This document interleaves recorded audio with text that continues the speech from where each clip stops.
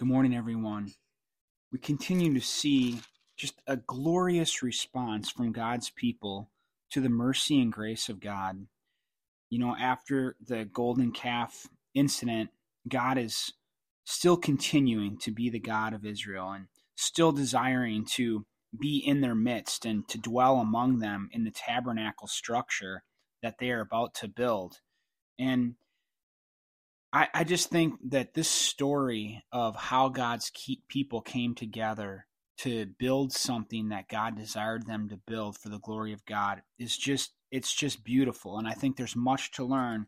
We're going to focus primarily on the first, 8 verses of chapter 36. Then it's going to really get into the minute portions of the construction. And maybe if you didn't know, that's not my gift.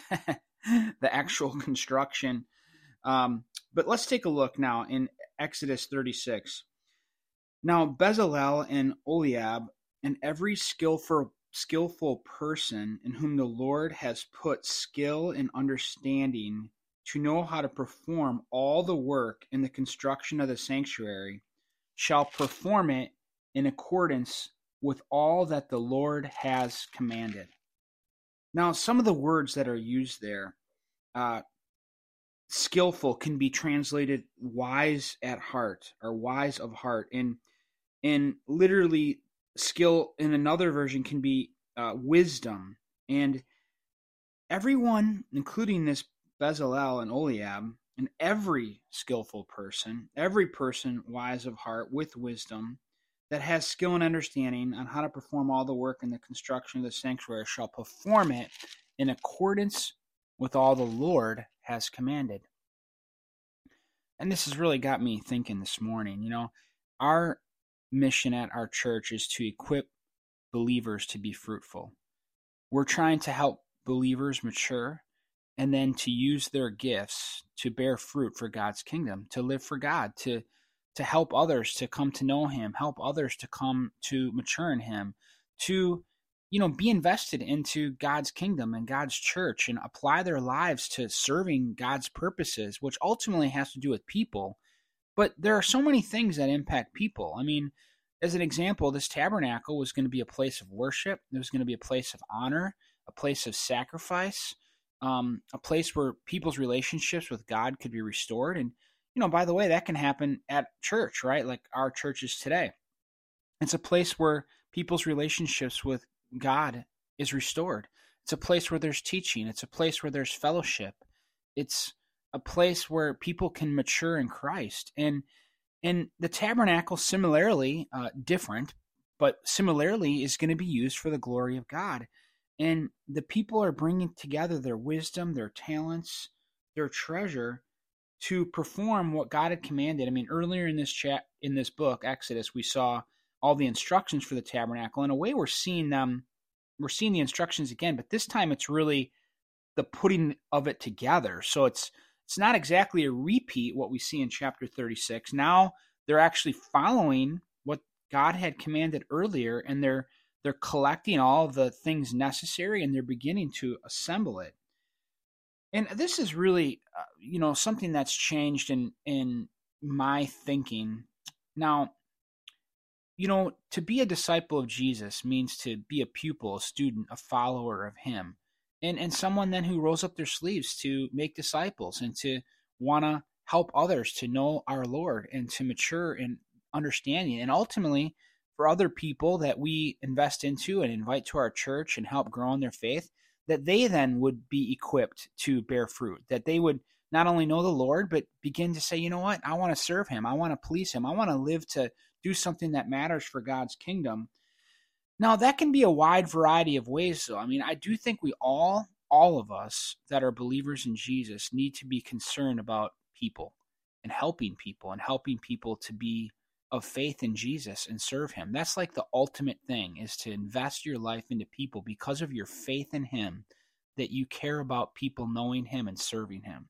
That's like the ultimate. However, there's a lot of things that go into that. And, I think of the many men and women at our church that serve. Things coming to mind right now is like all the decorating that's done for, Christmas and Resurrection Sunday and different seasons where we decorate our church to make it look nice. And I think of all the men. We've had some roof issues lately. We had a bunch of snow and some ice damming, and there were men up there shoveling, and there were, meeting contractors for roof repair, and whatever it is that needs to get done. There are people that clean and set up for coffee every Sunday morning, and just the immense amount of people that come to the door and greet and pray for people by the cross that we have at our church. And whether it's working on security and door locks, and there's just so much going on around the body of Christ at our church, and I'm sure at many of your churches. And there's people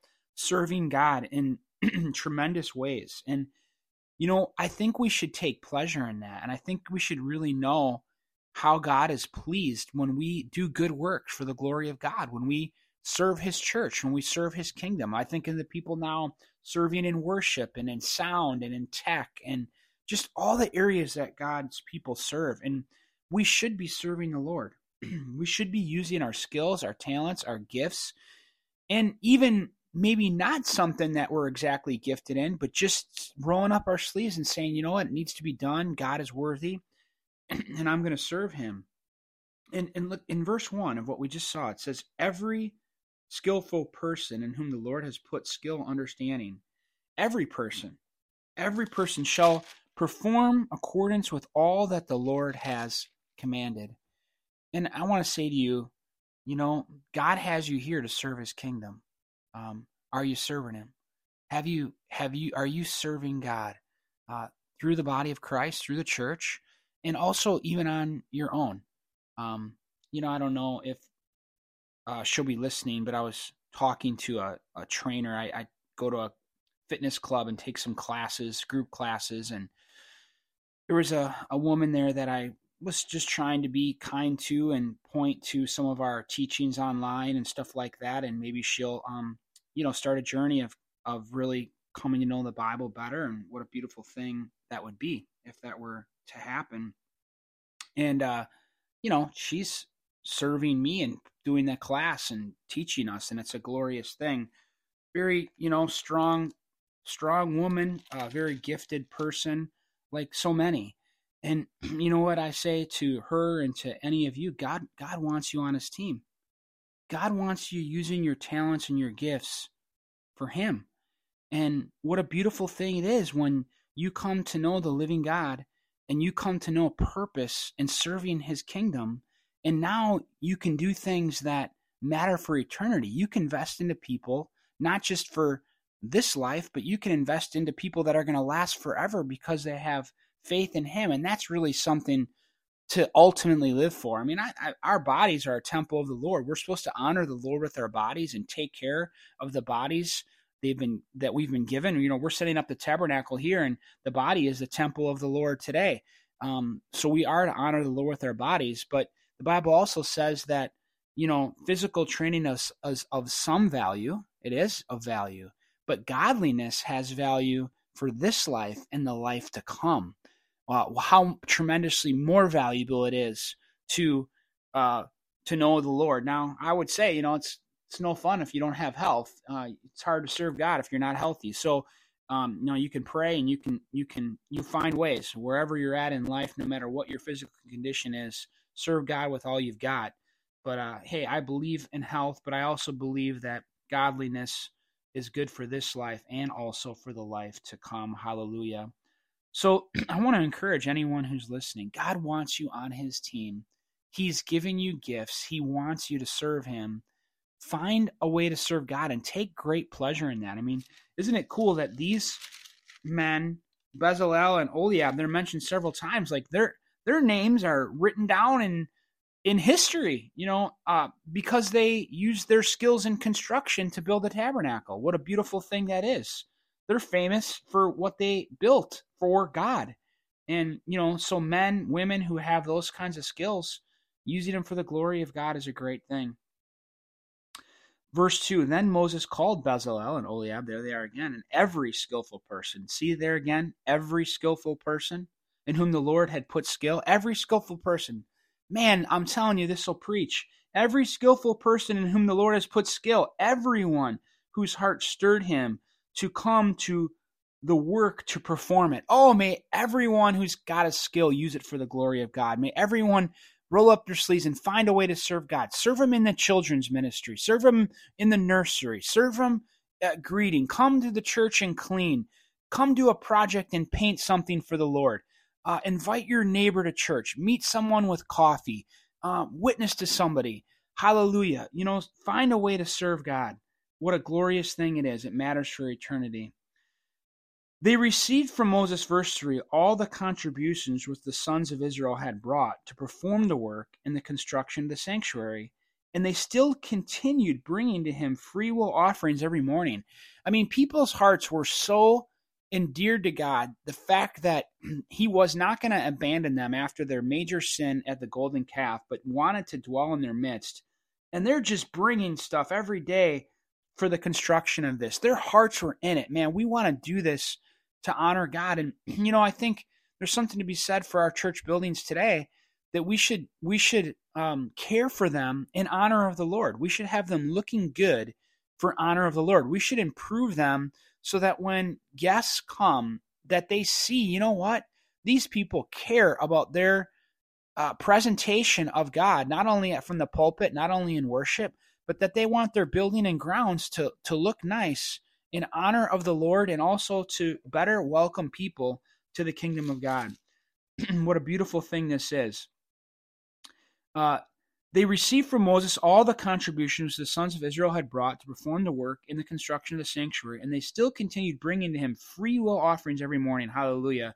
And all the skillful men who were performing all the work of the sanctuary came, each from the work which he was performing, and they said to Moses, the people are bringing much more than enough for the construction work which the Lord commanded us to perform. So Moses issued a command, and a proclamation was circulated throughout the camp, saying, let no man or woman any longer perform work for the contributions of the sanctuary. Thus the people were restrained from bringing any more, for the material they had was sufficient and more than enough for all the work to perform it. What a glorious thing. The people brought more than enough. Their hearts were overflowing to want to honor God and build this tabernacle for the glory of God, and they actually had to stop bringing. When have you heard that before? Now, to be honest and rightful, at this point, God's temple was a tent structure, because they were on the move in the desert. They weren't in Jerusalem yet, and eventually they're going to build a temple for God. And, that was going to be a significantly even greater undertaking to build a physical large temple in Jerusalem many years from now. But right now they have a traveling tent fenced in structure where God was going to dwell amongst them. So it was a huge project, but not quite as big as building a whole temple. But nonetheless, they brought more than enough. They brought their skills. They brought their talents. And, what a beautiful thing, the body of Christ working together for the glory of God. And I think I actually, I'm going to go ahead and let you read the construction section of chapter 36 on your own. And it just gets into all the details of, everyone building what they're going to build.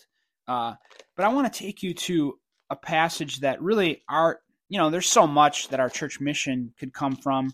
And I believe really the mission of the church can come from. There's so many passages that lead to that. But Ephesians 4 is where we really get kind of our foundational mission from. And if you want to pick it up with me in Ephesians 4, verse 11, and it says this, and he gave some as apostles, and some as prophets, and some as evangelists, and some as pastors and teachers. So here's the leaders of the church, various leaders. But what are they there for? Verse 12 of Ephesians 4. For the equipping of the saints, that's believers in Christ, equipping of believers for the work of service to the building up of the body of Christ. See, so leaders are supposed to equip and build up believers who attend church for the work of service to build up the body of Christ. And can you see that's what I'm doing today?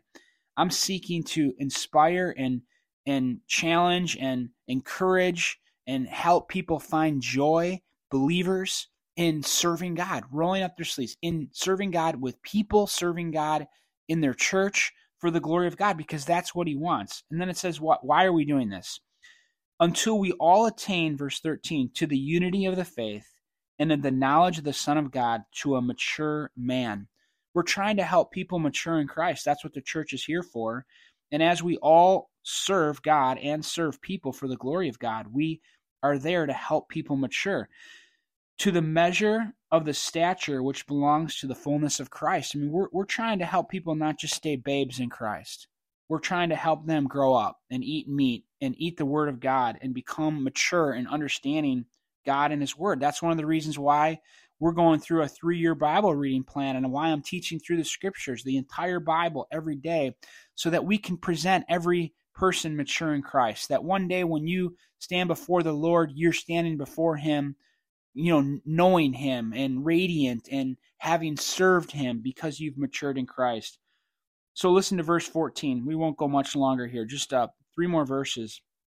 As a result, we are no longer to be children. See, we're not supposed to just stay children in Christ. We're supposed to grow up and mature, tossed here and there by waves and carried about by every wind of doctrine, by the trickery of men, by craftiness and deceitful scheming. And see, when we're not mature, we can get torn away by the world's ways and by what's happening in churches today, watering down the Word of God, not sticking to the Word of God, and just teaching whatever they want to teach, or man just majoring in their own opinion instead of actually becoming mature in Christ. And it leads people away because they're children and they don't know better and they don't know God's Word very well, so they can easily be deceived and led astray. But by becoming mature, then we don't. We know better. We see what's error and we stick to the truth. But what are we supposed to do? Listen, and this is what I desire to do, but speaking the truth in love. Now, how many times have I said that, church, right? That's what we're supposed to do, and both are incredibly important. We need to speak the truth, and we need to do it in love. Hallelujah. And by doing that, we are to grow up in all aspects into Him who is the head, even Christ. By speaking the truth in love, we'll grow up into Christ. From whom, now listen to this, verse 16, from whom the whole body being fitted and held together. Now that body is really what we're talking about now, is the body of Christ. Meaning if you're a believer, you're part of Christ's body. You're a part of the church. And all of us have a part to play. Listen, from whom the whole body being fitted and held together by what every joint supplies. Just like your joints have a purpose. I'm just thinking of my elbow right now, and that has a purpose for my arm to move correctly. You have a purpose. God, you are a joint. You are a part of the body. You are part of God's church.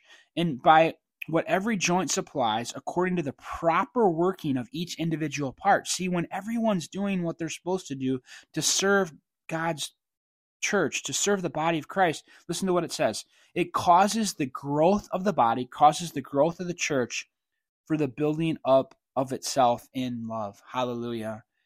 Man, what would be glorious to God is when Christians, believers, become mature in Christ and use their skills, talents, treasure, time to invest into God's kingdom, to serve other people, and to serve their church for the glory of God, to build people up in the body of Christ and to help others become mature. And that's what I see when we look at the building of the tabernacle. Is every skillful person was bringing their time, talent, and treasure and skills to build that tabernacle, and they had more than enough. And may we, as we work together, equipping believers to bear fruit, may we have more than enough and make a huge impact on this world for the glory of God. Hallelujah. Oh Lord God, may that be true of our church and churches around the world. May Christians, Lord, be equipped, and may we apply ourselves to serving your kingdom for your glory, and may we find great joy in doing so. God bless you all.